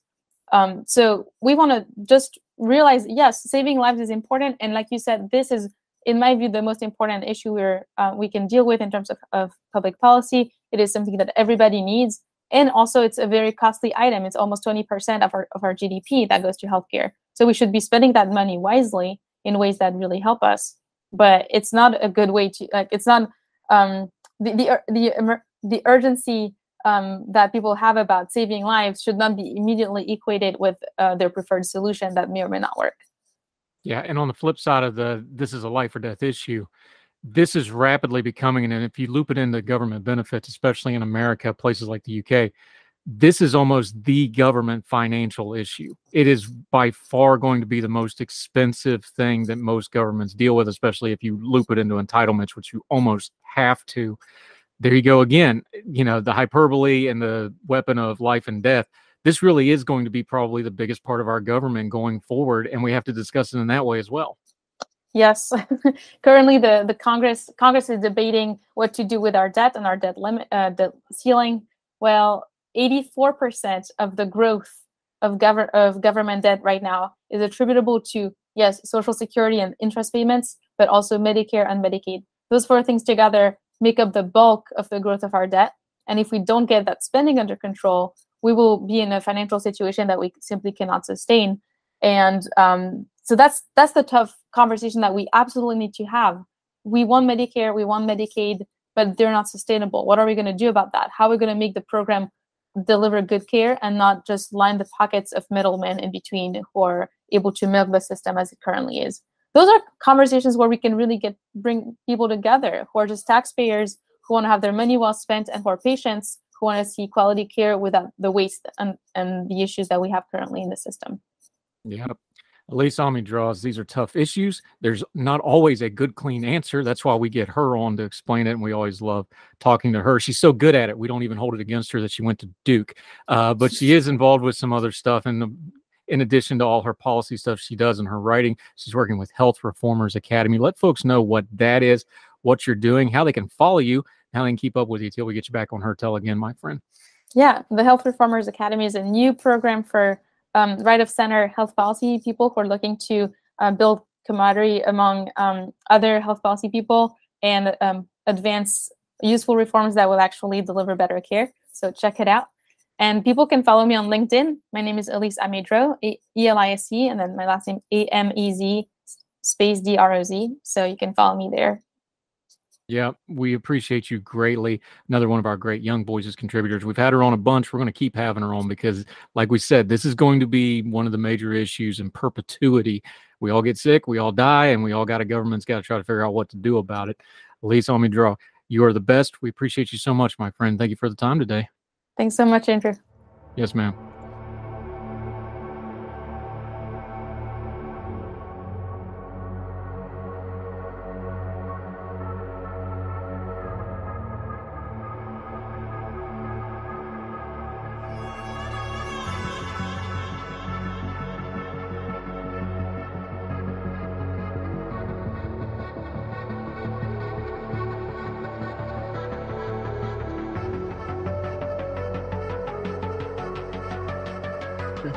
Hi, welcome back to Hertel. All right, he is the most appeared person in the history of this program. He's got his own best of Hertel now because he's done that much good work. He is fabulous from the stars to the ground and everything in between. Dr. Michael Siegel, great having you back on the program, my friend. How are you? Great to be here, Andrew. All right, for those on the YouTube, what's the star field we're looking at? Because I always get these nebulas and star fields and constellations all jacked up. So what one is this one?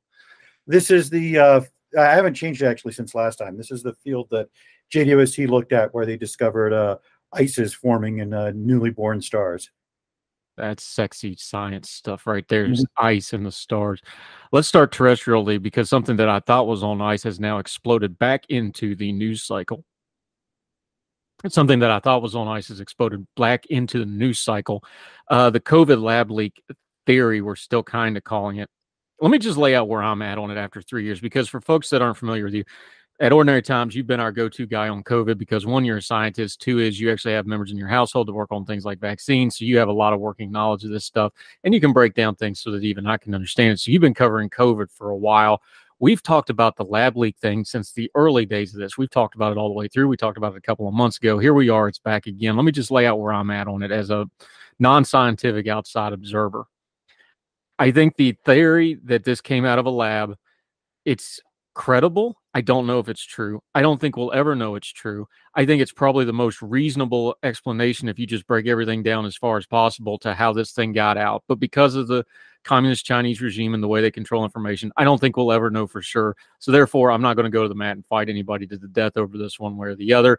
But one way or the other, China was responsible for this virus to come out. That's just how I see it. How do you see it, sir? I see it somewhat similarly, but I would disagree a little bit on the more likely scenario. So what has happened this week is that there are 8 federal agencies that have looked into the origins of the coronavirus. One of them, the FBI, has already said that they believe that it came from the Wuhan Institute of Virology. The other, this week, the DOE said, although they did not disclose what evidence they had to change their opinion, that they have a low confidence theory that it did come out of the Wuhan lab. Now, people have been making fun of that a little bit. You know, low confidence means low confidence. When we have a scientific conclusion, we state how certain we are of those results. It's rare that you're 100%. Sometimes you're 99%, sometimes you're 97%. In this case, they didn't state a percentage, but they said low confidence. In other words, I would guess what they're saying is they think it's a little more likely that it came from the lab than that it came from the wet market. But there's another 6 federal agencies that disagree with this.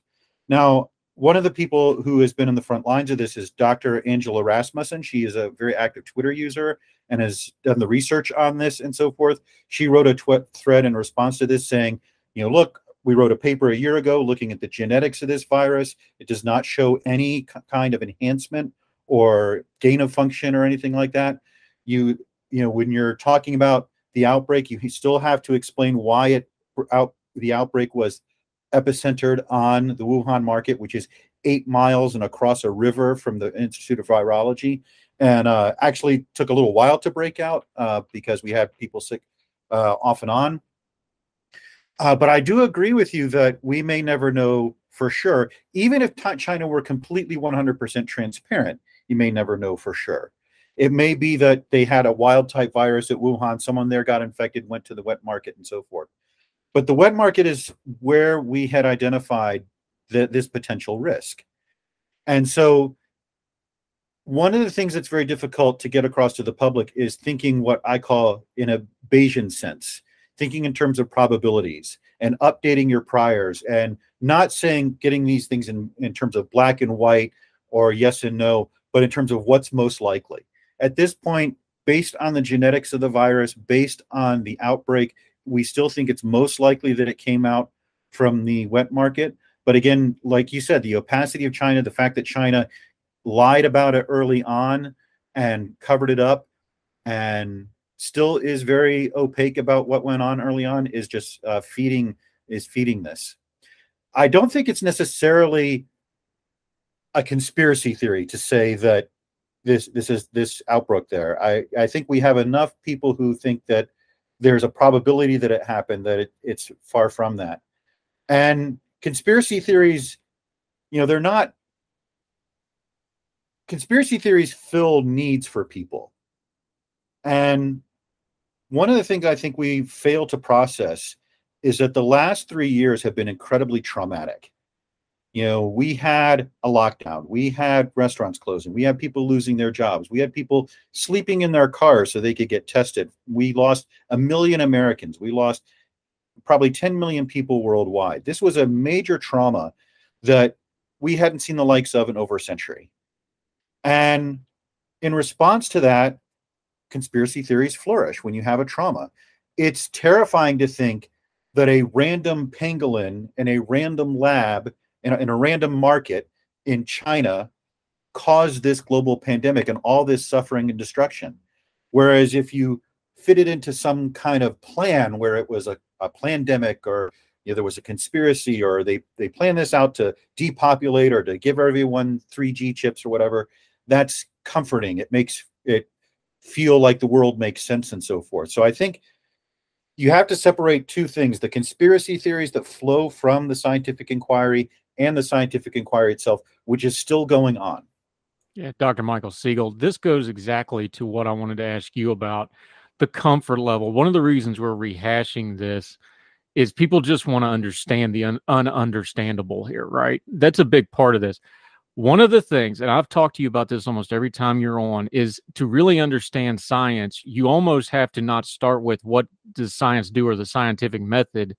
You almost got to start with what does science not do and then work backwards, right? Because we seem to think like science is this answer to everything, and it's not. It's a method. How much of this debate, and I hate to frame it this way, but I just have to, does it really matter how it started? I'm content with it came out of China. We know China's not transparent. We know they've got all kinds of illicit aims. The regime does.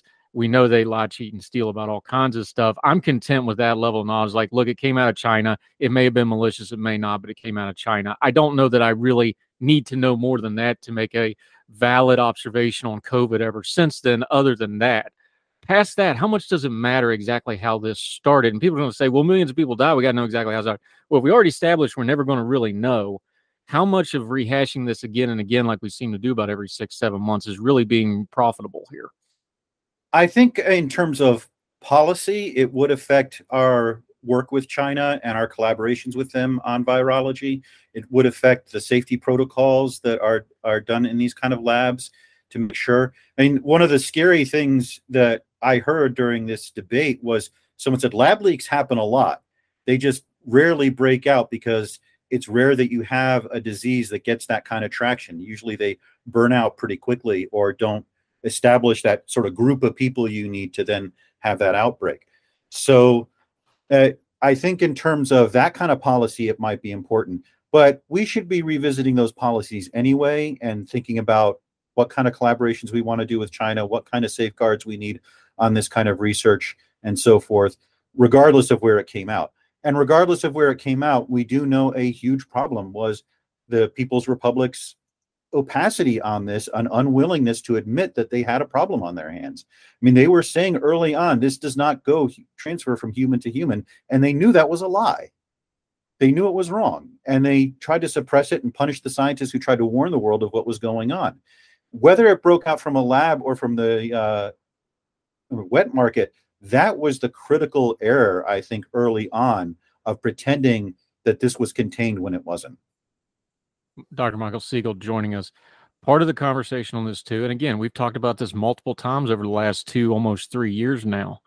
When it came to COVID, when it came to COVID policy, scientists have their own language talking amongst themselves, and that language does not translate to the general public. And it really doesn't translate to government committees and things like that, and regulators and things like this. When we start talking about origins, when we start talking about the research portion of this, you just mentioned, there's a debate about how much researching of these super viruses, I'll put that in, quotation, air quotes, how much this research, are we at a limit to where we should be doing some of this at all? Is there still good science involved here? That seems to be a conversation that got buried under a lot of this other stuff, because people are going, well, wait a minute, why are we design? And I understand it's not settled, but let's just assume this was a lab-created virus, because there are lab-created viruses that they use to study. That debate seems to got washed under here, though, but people are coming back to it like, why are we doing some of these things in the first place? Are these labs secure? Is the research, are we researching just for the sake of researching without really having a tangible goal that affects the public here? Those are all valid questions, and that's something that we need to be talking about here as well, is it not? Absolutely. Scientists tend to be cautious about this stuff, but you are playing with very dangerous things. So I don't think, one of the things that we discovered in some of the document releases that we've had is that some of the companies and organizations that were doing this research were playing a bit fast and loose with documentation and so forth, and weren't being completely honest in some of the stuff they were reporting. And so that's something that we need to take a look at. We need more transparency about what is going on, not necessarily to the public, because some of this stuff is, might be classified or copyrighted or whatever, but at least to the funding agencies. They don't have enough people to be looking into what's going on and make sure. And I think this is one instance where they do need to have a tighter supervision of what's being done.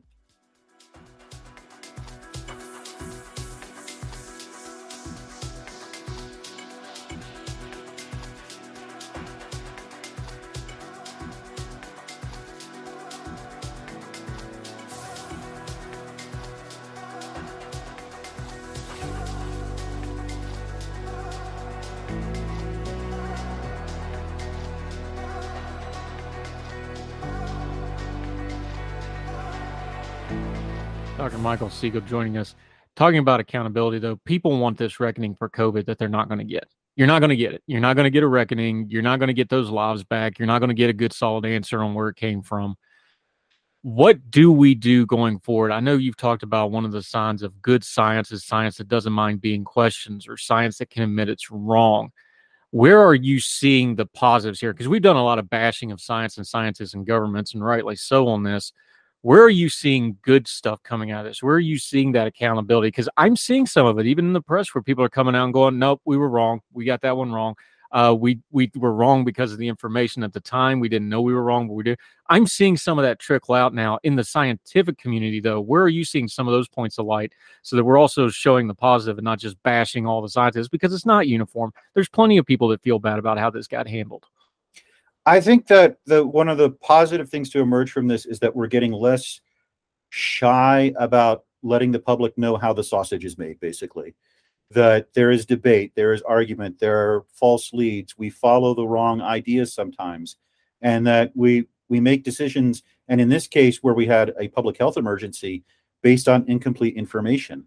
And there's been a tendency, especially when you have an intersection of science with public policy, to try to not show our doubts, to not show what we're questioning, to not show what we're uncertain about. And I think that is breaking down a bit, that we are showing a little more trust in the public to be discerning, to understand that this is the best answer we have now. And if we get more information, we will update you. I think that is going to be, we've come a long way from the early days where it was trust the science, oh, you disbelieve the science, and where we're trying to distinguish between where you have scientific gobbledygook like ivermectin and stuff like that, and where you have legitimate scientific questions. Michael Siegel. All right, we talk about the scientific accountability of this. The public, I think, needs to have some accountability here too, because as bad as the government mishandled this, as bad as science kind of fumbled this, I don't think we, the public, handled this particularly well either. From the scientific point of view, because it was one-way traffic in the media, it's always the public bashing everybody else, right? Where does the science community look at the public and go, yeah, y'all kind of didn't handle this real well in a couple of areas? What areas was it? Because I believe the science is a horrible thing that should never be uttered by a scientist ever again in the history of time, because it kills your credibility. What's a legitimate criticism from the scientific field of how the general public handled this crisis? That is a tough question. It's really difficult to know, because when you're talking about how the public responds to things, that's really complicated. It depends on people's biases. Unfortunately, politics is involved. I think probably the biggest criticism is, and this applies to science generally, is trying to wedge it into a political frame instead of a scientific one. That, seeing these sets of policies as liberal policies, or these sets of policies as conservative policies. And we're seeing that right now with this talk of the lab leak, where there were a bunch of left-wing talk show hosts last night making fun of the Department of Energy for coming out, excuse me, with this report about the origins of the virus and saying, what do these physicists know? Well, the DOE has a division that looks into this. These are experts. They're just as much experts as the CDC. They disagree with them, but they have that. So I think there is a tendency when we hear news about the pandemic, masks work or masks don't work, the vaccines work or the vaccines don't work, to base our acceptance and belief of what we're hearing on how we perceive the politics. That if we perceive it as being a left-wing talking point and we're conservatives, we think that they're wrong. And if we perceive it as being a right-wing talking point and we're liberals, we perceive that as being wrong, instead of saying, okay, maybe they're right about this. Maybe they have a point. Yeah, Dr. Michael Siegel. Okay, let's talk about a more current event that involves science that has people confused. East Palestine, Ohio. Here's where I start with this one, okay? When it comes to chemical leaks and environmental disasters, and we can put the real stuff on top of it, but that's an added layer. Let's just stick to the chemicals themselves, because that's what people are really scared of here, right? Look, my uncle was an environmental engineer. I remember when I was a kid, we'd go out to these old steel sites around, Pittsburgh and Pennsylvania, and these places have been closed down, some of them 40, 50, 60 years, and you're still testing the water and the soil samples and getting contaminants, that kind of stuff. It'll be a long time before you actually know the environmental impact of this. That's just how the science of these things work.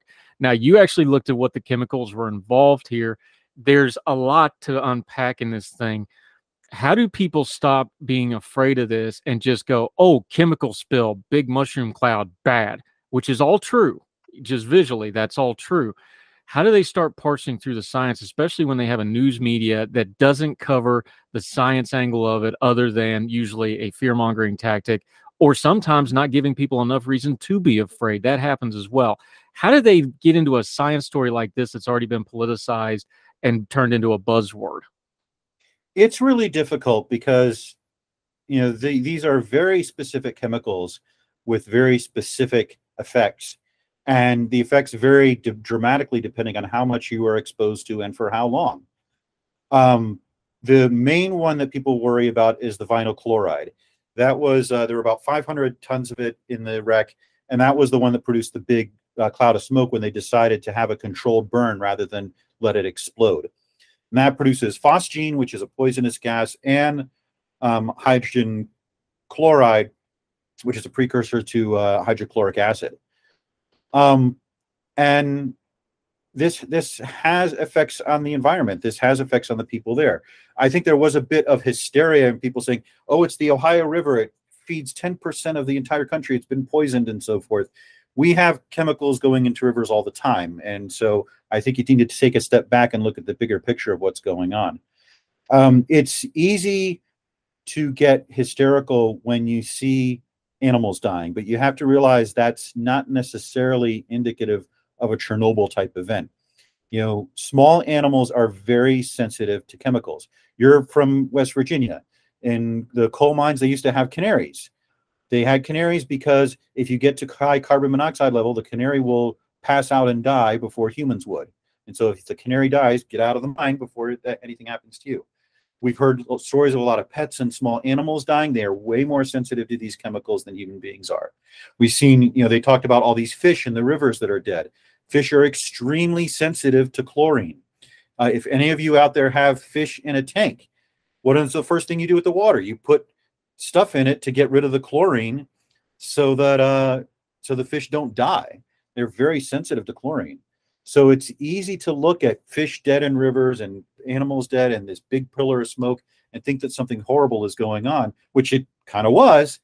But that's why we have teams there. The EPA was there that night. The CDC, HHS are there. They're monitoring these chemical levels and so forth. Even at low levels, they can cause irritation, health problems. So I think they're going to have to be monitoring the people there for quite some time to see how this works out. And I think Norfolk Southern is a company that can foot the bill for that. Yeah, and they already are. Michael Siegel, always appreciate the time, sir. Let folks know where they can follow you. Let them know about your great YouTube channel where you break down sci-fi stuff. Also, let them know where they can follow your writing and your tweeting and all that good stuff. Mainly go to www.ordinarytimes.com. That's the gateway to everything. That's where I post all my videos and all my articles. It links to my Twitter feed and so forth. I have a video channel where I talk about science, but mostly science and movies. I just did a very long episode on Contact and the science of talking to aliens and radio astronomy and so forth. So that's where you can find me. Yeah, Dr. Michael Siegel, we always appreciate you coming on and spreading your knowledge around like garlic butter on good bread, my friend. You do good work. We'll talk to you soon. All right. Thanks for having me. Yes, sir. All the music on Heard Tell is provided under a Creative Content license from monstercat.com. At Parker, our purpose is simple. We want to make the world a better place by working more efficiently, by using more sustainable practices, by developing better technologies. We keep moving forward. With each new idea, innovation, and partnership, we're one step closer to fulfilling our purpose every single day. To find out more, visit parker.com/purpose. Parker, engineering your success. Religion is at the intersection of our 21st century life, even if we don't express a faith. At a time when it seems that religion isn't as prevalent as it once was, it still leaves its mark everywhere. As a pastor, I know that religion isn't something I just do on a Sunday, but it's found in every nook and cranny of my life. Sexuality, politics, social media, the economy, war, nationalism, all have some kind of religious angle to them. And as a communicator, I want to find the stories that can help people understand this part of our society that is so important to so many. Hi, I'm Dennis Sanders, and I'm the host of Church and Main. Church and Main is a podcast about the journey of faith and where it intersects with modern life. I look at faith with a journalist's eye, asking the who, where, what, why, and how religion affects some of the major issues of the day. Join me as we journey together. You can listen to Church and Main podcasts at the website churchandmain.org or on your favorite podcast app. I look forward to seeing you. Folks, you've heard of Ethan Brown on the Heard Tell show a couple of different times, but if you're interested in learning about how to discuss things like climate change without all the politics and doom and gloom, head over to his podcast, The Sweaty Penguin. Sweaty Penguin is a late-night comedy-style climate podcast working to add nuance, critical thinking, humor, and hope to the climate conversation. They got over 100 episodes already, breaking down weekly news stories and specific topics, from the vanilla to the ADHD to the international accountability to orangutans. Yes, I know, it's a comedy thing, so just go with it. But each time, exploring different ways we can make progress on these issues while still helping the economy, health, security, and everything else we care about. Feel overwhelmed, exhausted, or excluded by today's climate change discourse? This is the podcast for you. Find The Sweaty Penguin wherever you get your podcasts or at www.thesweatypenguin.com.